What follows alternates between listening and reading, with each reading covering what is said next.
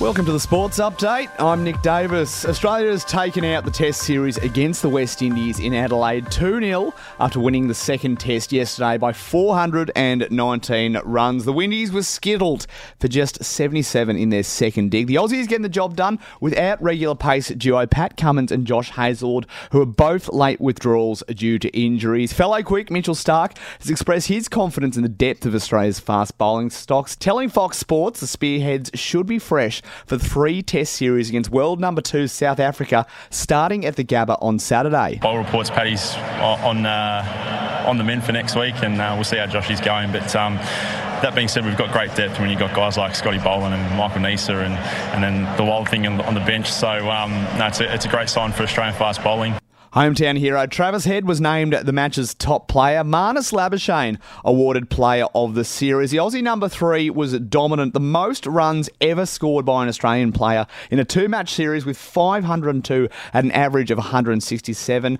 He also became the fastest player to reach 3,000 Test runs, with only the great Don Bradman ahead of him on that list. But the Queenslander says he's not dwelling on it for now. It's probably one of those things, you sit back at the end of your career and you look at and you really, it can really sink in. At the moment, it's so you're almost already preparing for the next match, the next series. But yeah, it certainly has been a nice series for myself. Meanwhile, heartbreak for Australia over in India. The women's side going down in a super over in the second T20 in Mumbai. Both teams finished up on 198 at the end of their 20 overs. It ends Australia's 16-match unbeaten streak. In A-League action, the Central Coast have gone down 2-1 in the F3 Derby against Newcastle. Mariners Socceroos cult hero Jason Cummings, a.k.a. the Cum Dog, has told Paramount that he was a little off the pace. Disappointed, To be fair, I felt like we were a wee bit tired today.